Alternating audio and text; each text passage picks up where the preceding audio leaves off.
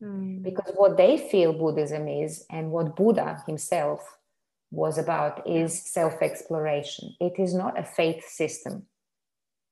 So unlike all the other religions, Buddhism is not telling you what to believe.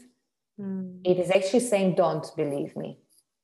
Buddha said, never trust me or anyone what to believe.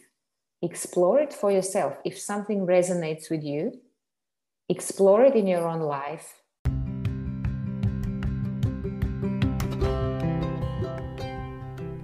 This is the Empowered Spirituality Podcast, the podcast about inclusive spirituality. Empowered spirituality is all about connecting and aligning to your own higher self. All religions, spiritual practices and beliefs, sexual orientations, gender identities and expressions are welcomed and celebrated here. I am your host, Samantha Nagel, owner of and coach at Empowered Spirituality LLC. Every Wednesday, I will share a guided meditation practice, and every Thursday, I will share inspirational teachings or interviews with people with different spiritual practices, beliefs, and opinions. Come every week with an open mind, taking what you like and leaving the rest. Welcome to Empowered Spirituality.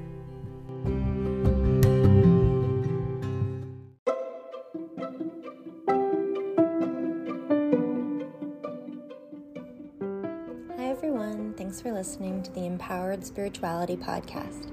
I'm Bex Mui, use she and her pronouns, and I'm a queer biracial spiritual organizer. I'm here to tell you about my latest project, House of Our Queer, which you can find on Instagram. House of Our Queer is a QT by POC-centered spiritual play space where I share affirmations for the queer and trans community.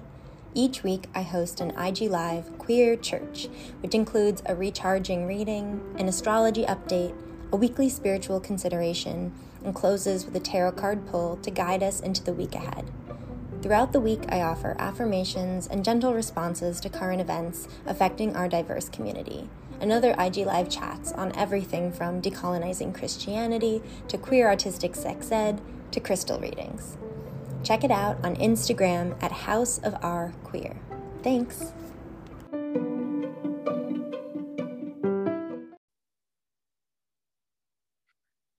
I'm joined with Duda Baldwin, who is a psychotherapist and a life coach. Hi, how are you? Hi, Samantha. I'm really well. Thanks for having me. I'm so excited to have you. I would love to have you introduce yourself and just talk a little bit about who you are right now. So, as you already mentioned, I'm a psychotherapist and a counselor and a life coach. And my main body of work is helping people with transformation in their lives.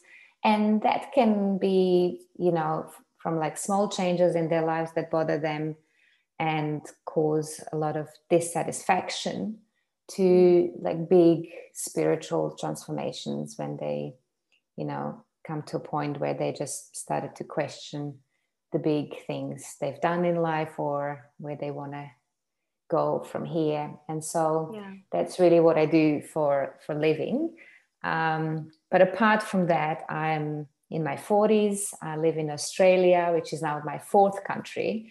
I'm actually European, Croatian, German, then lived in London for a long time and moved to Australia for my husband. And I'm also a stepmom of two little boys. And so that's me in a nutshell. Thank you. And thank you for introducing yourself as more than your work too. That's so important. Yeah, that's a tricky one. I often talk about my work. But yeah, I'm much more than my work. I mean, we all are. I love it. You said that you work with transformation and helping people with all kinds of transformations. I'm curious about what got you interested into that work of transformation. That's actually a very interesting story. I think I was like a lot of people living my life in a pretty conventional way. And I think I went through a really difficult and challenging time back in 2009, which really pushed me into a corner. And I was left by my then boyfriend that I was meant to marry, and lost a whole network of people. I was living in London back then, and I was a foreigner. So I kind of lost that sense of belonging. And I was back then a marketing manager at university, got made redundant in that really difficult financial crisis, and basically ended up without a home, money, or anything. And that was a really challenging time. And I think I was forced to really look into not just, okay, what's the next job that I'm going to do, but literally just looking, facing myself in the mirror and thinking, how you're gonna move on? Like, how are you going to continue? Is this the way that you want to continue? And the answer was no. I was 32, and I looked back and I felt like, this is, what kind of life did I actually live?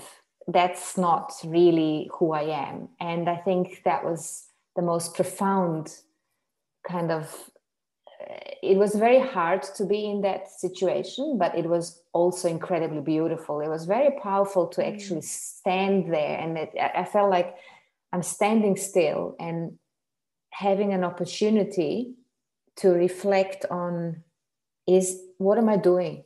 What am I doing? And why am I doing it? And that's something that really brought transformation into my own life, because I realized I was walking on autopilot.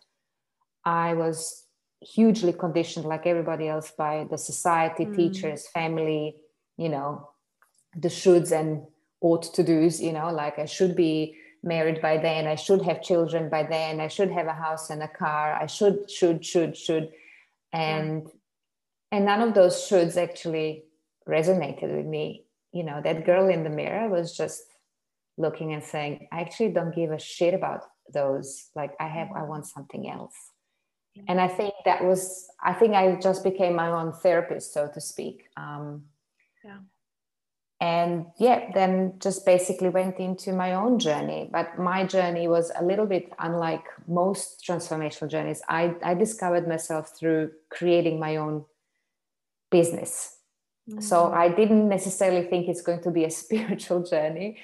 I felt, I'm going to start my own thing, homeless in London, no money, no network, nothing, no food to eat, nothing. I'll just want to see who I am. Like I would probably say I started more from like a Stoic philosophy, and started to work through my own entrepreneurship, related very strongly to Steve Jobs, who was a Buddhist. But I was not necessarily interested in spirituality per se, because I believe spirituality equals religion. And I was raised Catholic and was not very keen on religions. I was done with my Catholic church and was like, no, I'm not interested in spirituality right now. I just want to see who I can become by overcoming obstacles. And boy, was I wrong. I want to see who I can become by overcoming obstacles. Yes, it's a very Stoic way of looking at life. It's basically looking at the challenge and having a real enthusiasm for it, knowing that once you overcome it, you actually expand as a person. And because I felt like such a victim of what happened to me, I wanted to prove to myself every little thing that I haven't been aware of that can actually make me powerful. So what can I do? That was the question. What can I do? And let me prove it to myself. I was never keen to prove it to anyone else, which is another thing people struggle with. Like, I don't really care what people think of me. Am I liked? Am I popular? I really deeply care about, do I like myself? Am I popular in my own eyes? Do I like the girl in the mirror? Like, So I check my integrity, but I was very focused on finding my own power. Yeah. And when I mean power, it's not the ego that I'm talking about. It's more about the strength that I have, because I felt very weak. The courage, because I felt very scared. I almost wanted to find all the opposites in me of what I actually felt in that moment, which was a very vulnerable moment. Yeah. Finding all the opposites in me. That is beautiful. Thank you so much for sharing and being so vulnerable about your life story and how you did embark on such a spiritual journey without putting the word spiritual to it. I think that is so interesting. Yeah, I think it's I think it can really resonate with a lot of people who are not necessarily keen on religions. Yeah. Which was my case then, and I still am not keen on religions for many different reasons. My personal view is that religions are organizations of a certain, faith or belief system, which have done a lot of negative things in the world. And of course, some people really don't want to relate to that. And so back then it was, it really resonated with me. I was not interested. Like people would say, I had people who were friends who were spiritual and into all sorts of things, and I just did not want to put my foot anywhere close to that. Yeah. All I was keen on is to find all my answers within me. And I think it took me maybe 18 months where I Googled things that were like, just, I asked Google, like, what, like unhappiness, like power within me. I just wanted my own answers, but I needed some sort of guidance. And every time there was something coming up that resonated with me, it was always related to the Dalai Lama. And I didn't really know much about them. I just liked them. They were smiley monks, happy, giggling. And, I liked a few movies about it, but I was not really keen. Until I started to notice, oh my God, every time I find some peace and I find some wisdom that really hits home, that really makes me grow in my own wisdom, came from the Buddhist wisdom. Yeah. That's so interesting. So interesting. And so can you clarify, you said you're not very interested in religions, but you are someone who does, I think, identify as a Buddhist, and you can correct me if I'm wrong. So what's the difference between Buddhism as a religion versus a spiritual practice, I suppose? Yeah, I think I will give you a very Buddhist answer to that. You see, when I was visiting a monastery in Nepal in 2014, I did it as a retreat. I was really working hard, running my own company, having people employed, working 21 hours, really burnout and,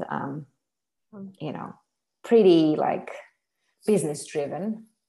I ended up in a monastery and ended up with the Tibetan Buddhist lamas and learned about what Buddhism is. And it was fascinating to actually hear how they, and I'm talking about lamas who are like the closest to the Dalai Lama. Yeah, wow. They basically themselves say Buddhism is not a religion. That's in the Western world, we need to judge everything. We need to label things. We need to put it in a box. Yeah. So I would say almost to me, it feels like we have labeled Buddhism as a religion, but it's not necessarily what they wanted. And so because we have this in our society, in our culture, this instinctive need to just put a label on everything. Yes. We put a label religion to Buddhism. And I'd say if there was a debate, I think the Buddhist lamas would question, is there really necessary to put a label on it?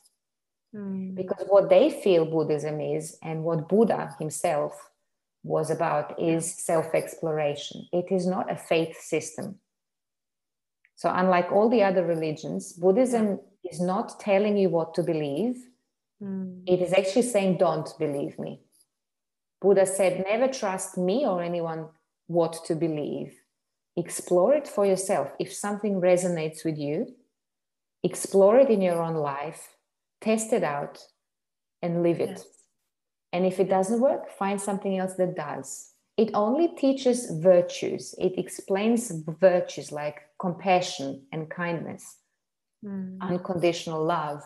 But it's also holding people accountable to the shit that they create, you know, being a victim, blaming others, right? Selfishness, greed, like ignorance, arrogance, and the society is full of those. So it's not all like fluff in Buddhism. It's a lot of accountability involved. Accountability. But it's not about, when I was in the monastery, for example, they were telling us Buddhism is not for everyone. Some people need to be Catholics. Some people need to be Muslims. They're all beautiful teachings. And what I found in Buddhism is that freedom, that freedom that I can go my own way. Also the freedom that I'm not needing to follow somebody's belief like I did in Catholic Church. Like I was told so, and if I questioned it, I was in trouble. You know, I was actually expelled from the church when I was 10 because I questioned things. Like, you can't tell me somebody's a virgin and giving birth because in school I have science. So let's just reconcile those two things. And so if I question it, it's a bad thing. In Buddhism, that's what they want. They want you to question things. And it's very linked to therapy. In therapy, you can't tell the patient or the client, I like to call it the client, I can't tell them what to believe. I have to guide them so they find their own belief, because only then it works. We all have to find our own truth. So I think that's beautiful in Buddhism, because they give you teachings about, it's all wisdom. It's just about wisdom. The meaning of life. But you find your own meaning of life. They just provide some sort of a foundation, and then it's up to you what you're going to do with that. Thank you. What a beautiful description that you gave. Thank you so much. I just want to sit with that for a little bit, especially the part where you said there's no right or wrong, essentially, that some people do need to be Catholic or Muslim, that all these expressions of spirituality and religion are beautiful.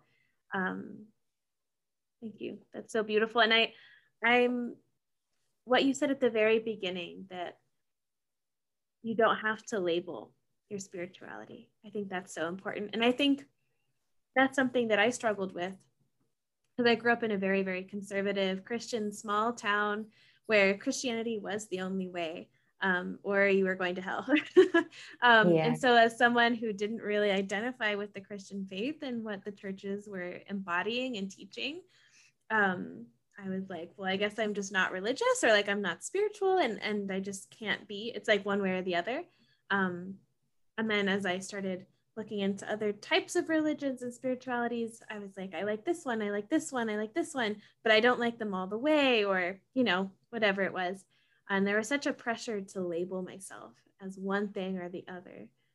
And I love that you said that we don't have to label that spirituality can be everything, or it could be just parts of us. It can be parts of other things. And I really thank you for bringing that forward. Yeah, I think it's so important to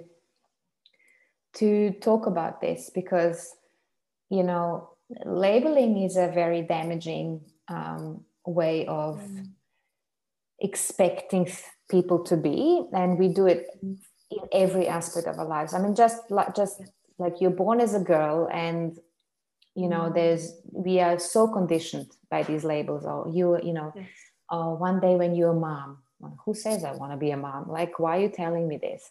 Or one day you're going to find a nice man who's going to take care of you. Like, who says I want a man to take care of me? We have to go to the church every Sunday. Why do I have to go to the church every Sunday? By age 30, you should be married with 2 kids, have a house and 2 cars. Like, why? like, why did you actually ask me if I want to have a house? Maybe I'd never want to have a house. Maybe I want to live in the woods in a shed, like a hippie. Like, it's all very conditioned by these labels, and spirituality is just one. And whatever comes, if you look at it, we all very quick to just put it in a box. And if you're not in that box, you don't fit in. And I think it's very damaging, because we are so brainwashed by this. You have to fit in from such an early age, that there's not many authentic people anymore. And that's why therapists like me, we're pretty busy, because we work with people who come to a certain point, which is in the Western called midlife crisis. In the Eastern philosophies, it's called the awakening. You see how we label a midlife crisis as a crisis? It's not a crisis, it's an awakening. You just woke up and you started to question, why on earth am I an investment banker? Why have I married this person? Why do I have 3 children? Why did I spend all this money on those cars? Why am I living in the middle of a city that is loud? And so in the Western, God forbid to question that, right? Stay put, fit in, right? And don't raise any concerns, because this is what we expect you to do.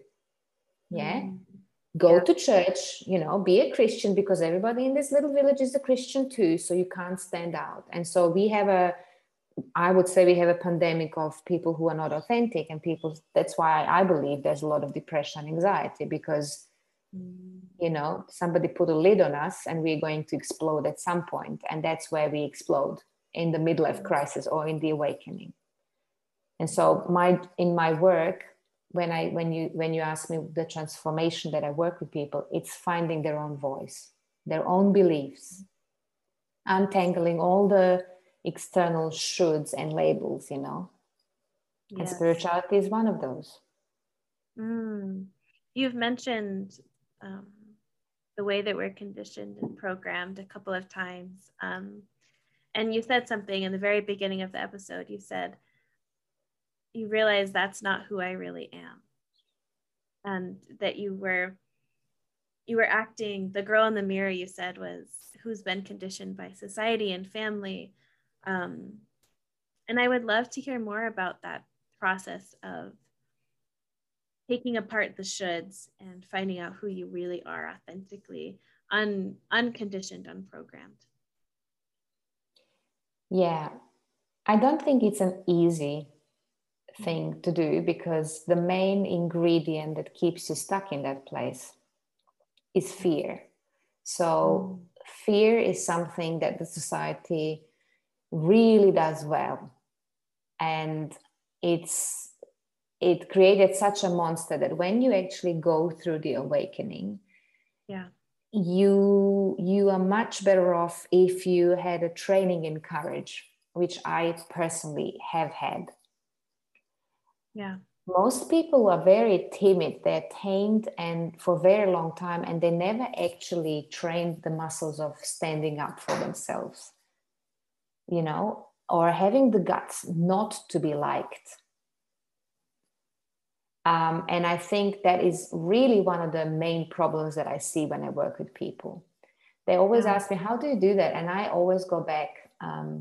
That's why I did it so perfectly in my 30s, because the way I was raised, I'm a middle child of 5 kids.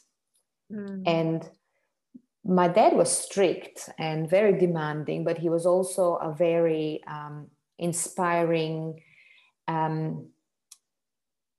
person who was teaching us a lot about meaning of life. He actually raised us in a way that to question things.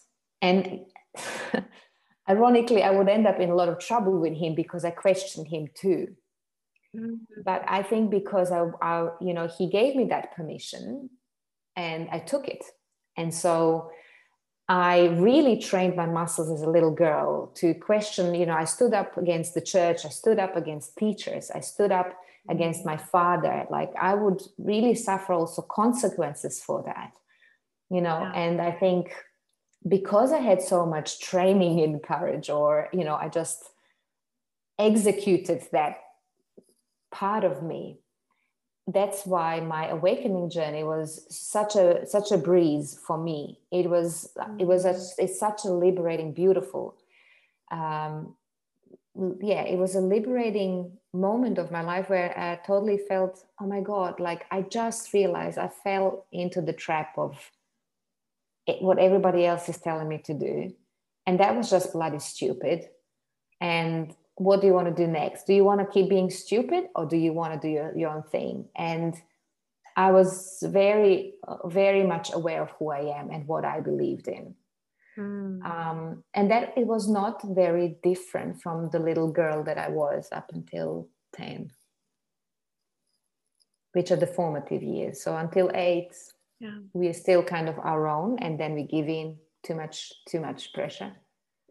And then we kind of, we go into the society and lose that authentic selves. But if you ask me who I am today, very much like the girl I was when I was 8.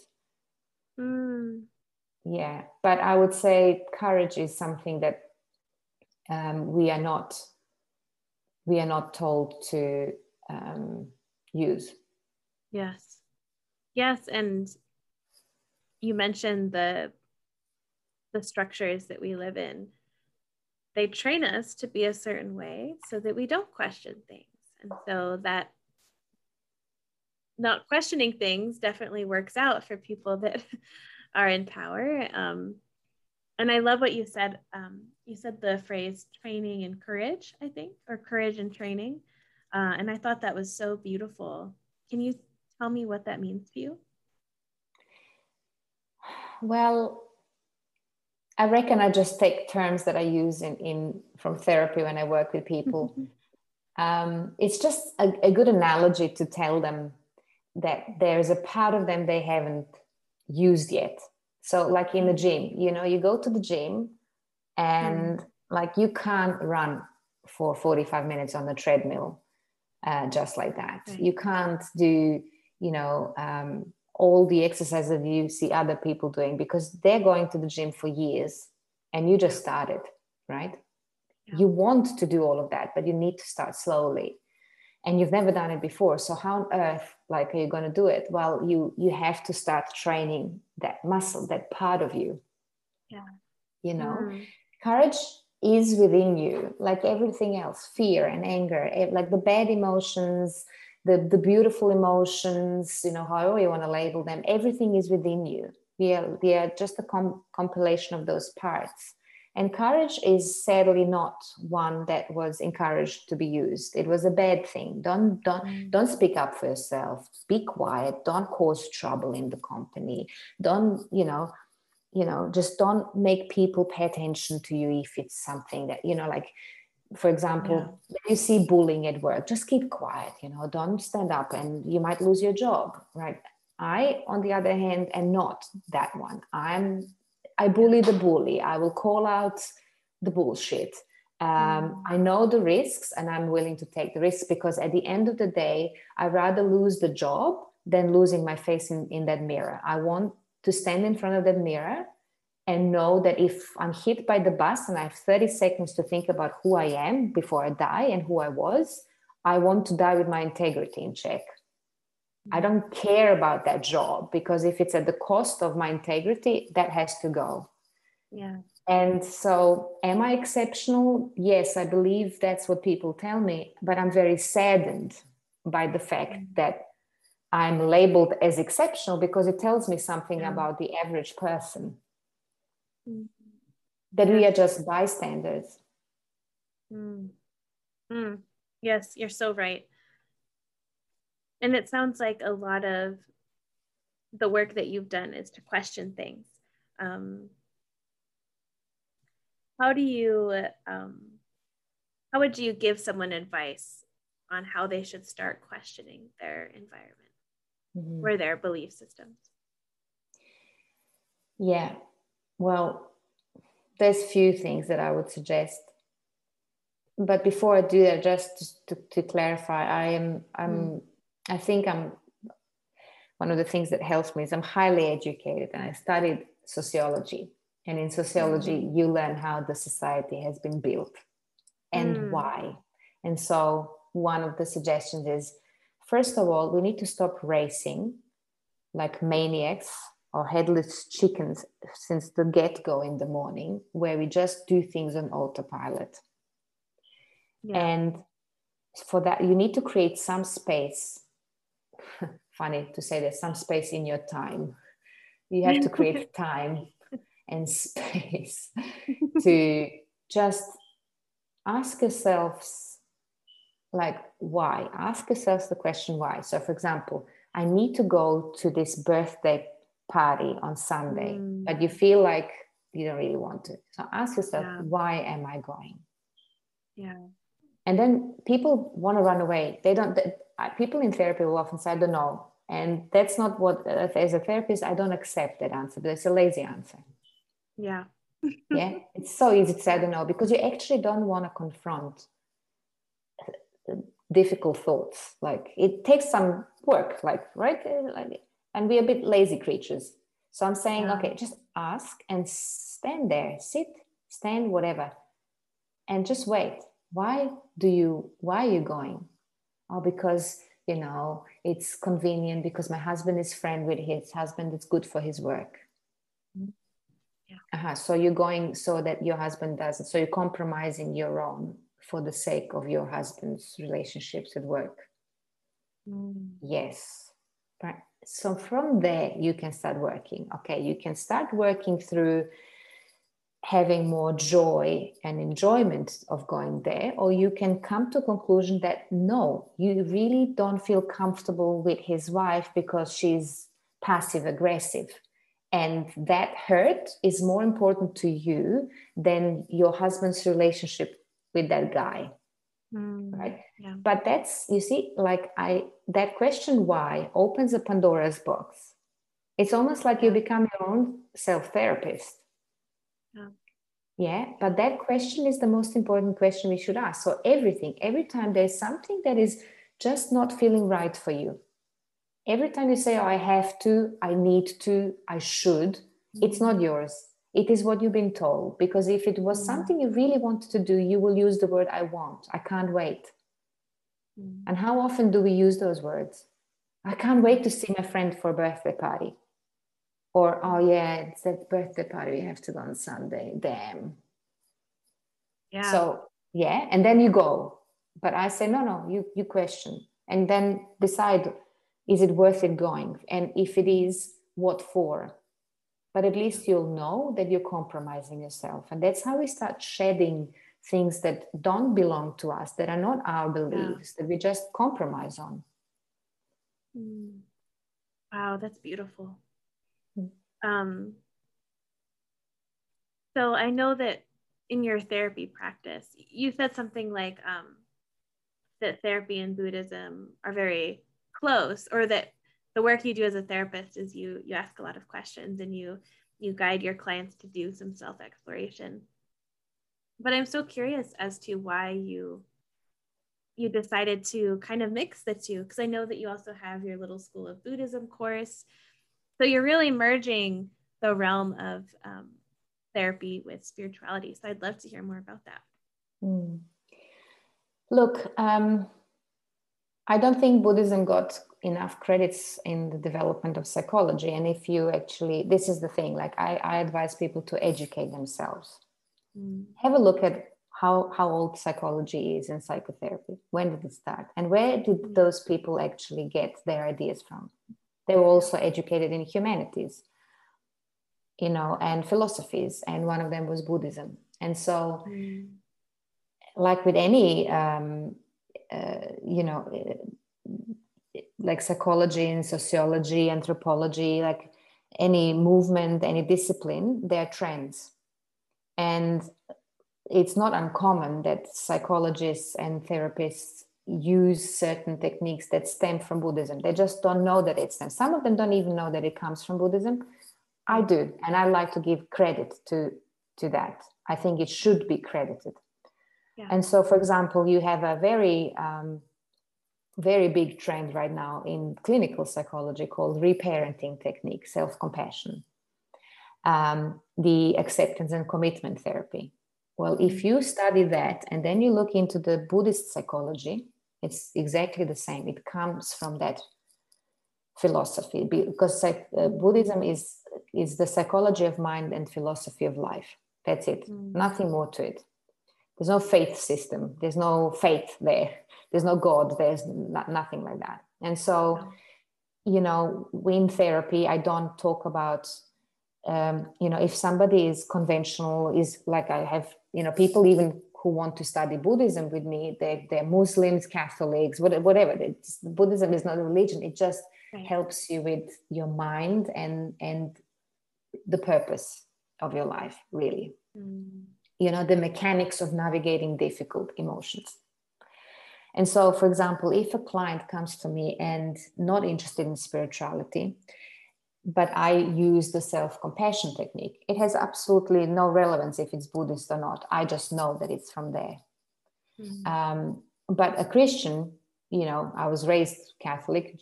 Jesus, like, it's also questionable where he got his teachings after he disappeared to the East and came with compassion and forgiveness, which is a Buddhist philosophy.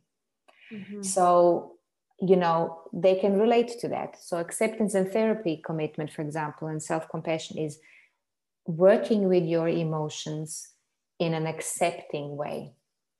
And if you look at, so instead of running from the anger, running from fear, you run towards it.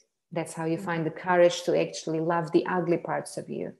And like little children, you hold them, you hold these emotions, and you invite those demons to tea, and then they start working with you rather than against you. It's like a child. You hold a child until it cries their eyes out, give them a cookie, it's heard, it's understood. And then when it calms down, you explain to that child that maybe it's not that bad.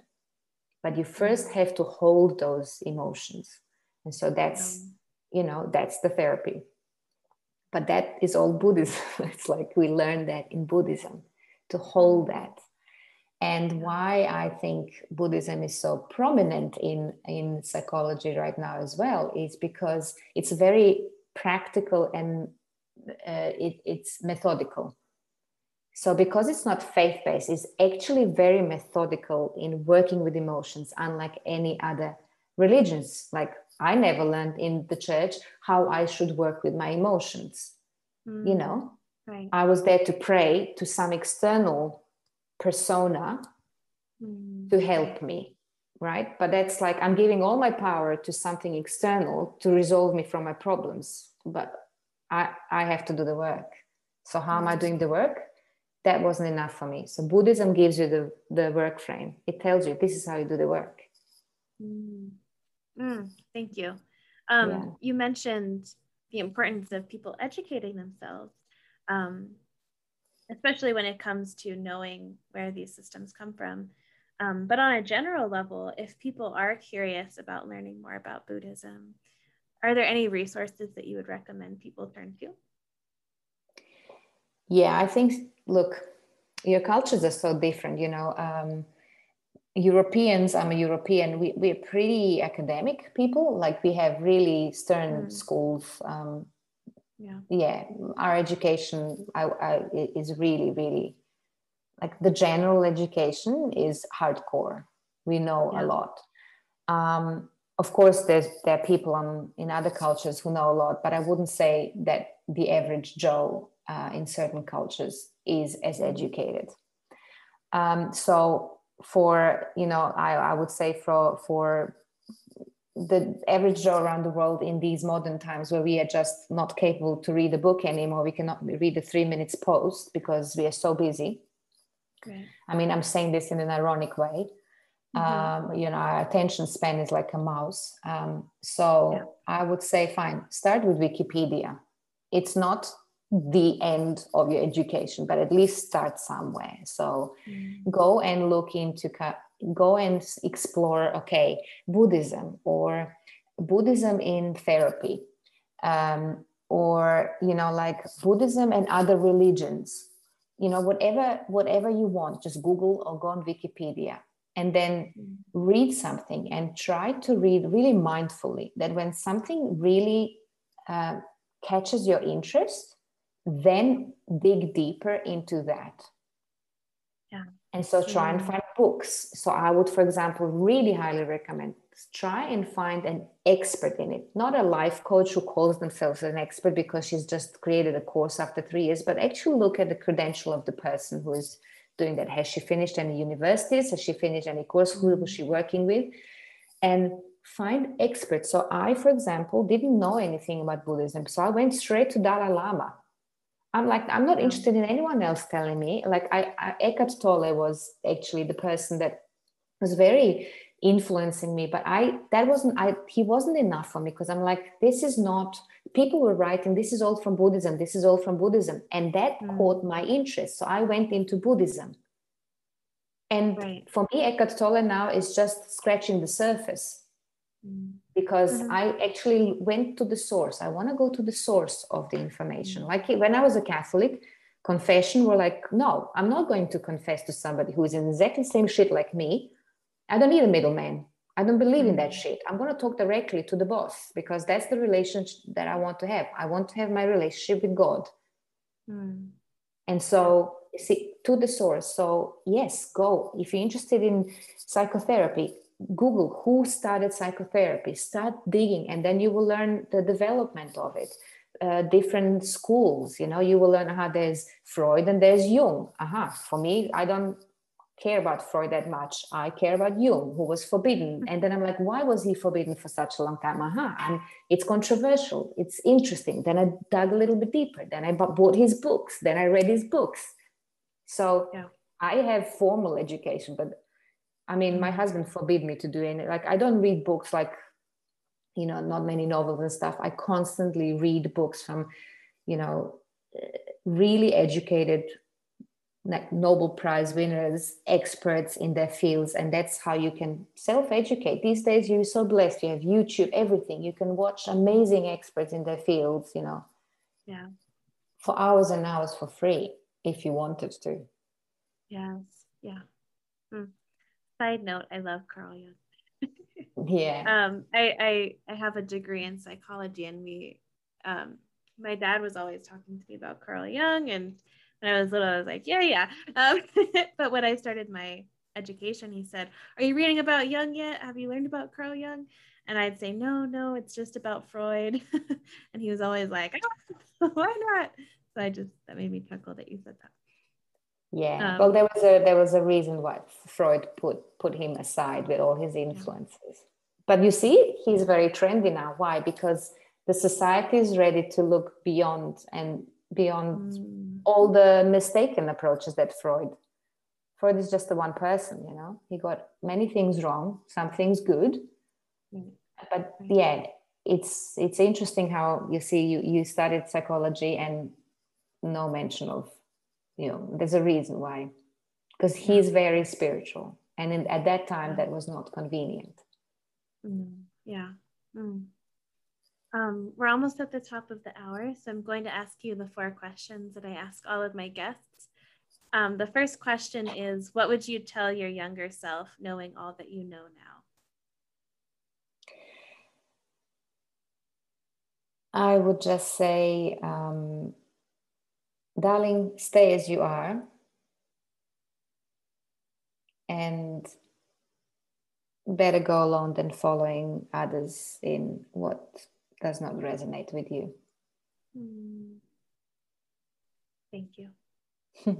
And what do you hope to learn from your future self? Patience. I definitely need patience. I don't think there is any inner peace found without patience, and that's a very weak link on my journey yet. How do you connect with your higher self? Through meditation. So I meditate at least once a day in the morning. I'd say I meditate every couple of hours. There's many quick meditations that I do, very deep meditations, but you can do it like, while you're walking on the street, wherever. And that is something that just constantly keeps me grounded in my wisdom. I love it. And the last question is, What does empowered spirituality mean to you? I think that I'd say daily practice. I think empowered spirituality can only be achieved if it's actively practiced. Otherwise, it has no power. It's just a nice idea floating around us. But yeah, we need to practice every day diligently to actually feel the empowered spirituality within us. I love that answer. I was just working with a client and she was saying that she only meditates when things get really bad. And she needs to start meditating all the time, even when things are good. And she used the phrase meditation as medicine. And I have it written on a Post-it so that I can come back to the concept of meditation as medicine. And I feel like what you said about the daily practice is similar to that medicine, that sometimes we need to take preventative measures too. Yeah, I think that's actually key to do it preventatively rather than, it's very hard to meditate when shit hits the fan. Yeah, I think it's really important to meditate because it's the only opportunity in the day where we can just catch that glimpse of wisdom, even for 5 seconds at a time, that just gives us that buffer from all the suffering of the daily life. Thank you so much. I will say it was an interesting challenge to interview you because you are so calming and soothing. And I felt like as you were talking, I was just receiving, and then you'd be done talking and I'd be like, oh yeah, I have to interview you. But that is the best challenge I could have ever had. You being in your presence has made me feel so relaxed. And so I feel like the knowledge and the wisdom that comes out of your mouth is so authentic and so rooted in your heart. And so I really, really see that. And I really appreciate you showing up this way. My pleasure. Well, I'll just say one thing. I'm just a messenger. That's beautiful. That's beautiful. Thank you. Is there anything that you wanted to say that we didn't get to touch on? No, I think we touched really important messages here. And just to your audience, just keep digging for all the treasures within you at your own pace. And that's how you learn to follow your gut and to learn who you actually are. Thank you. And how can people find you? How can they work with you? How can they listen to your podcast? So the easiest way to do it is to go on my website, Kick-Ass Muse.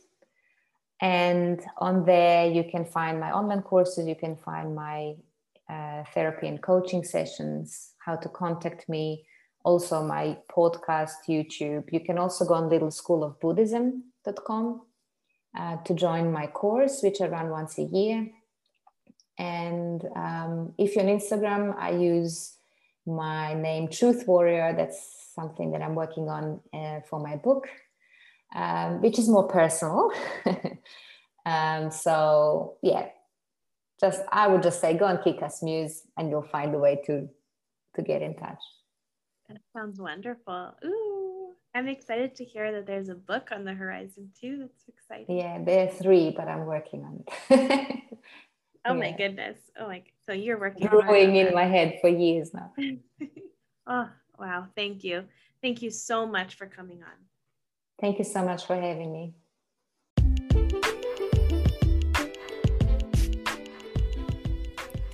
It can be challenging to find a community of supportive people to share in our spiritual journeys with. We all need support and love, no matter where we are on our personal journeys. So I am excited to announce that I have created the space for just that. In the Empowered Spirituality community, you will receive a weekly video lesson, weekly journaling prompts, access to an additional guided meditation every week, monthly group meetings and teachings via Zoom, and access to a loving and supportive online community. Additionally, all members will receive 20% off of all of their coaching sessions. You can follow the link in the show notes for this community offer or visit patreon.com/empoweredspirituality.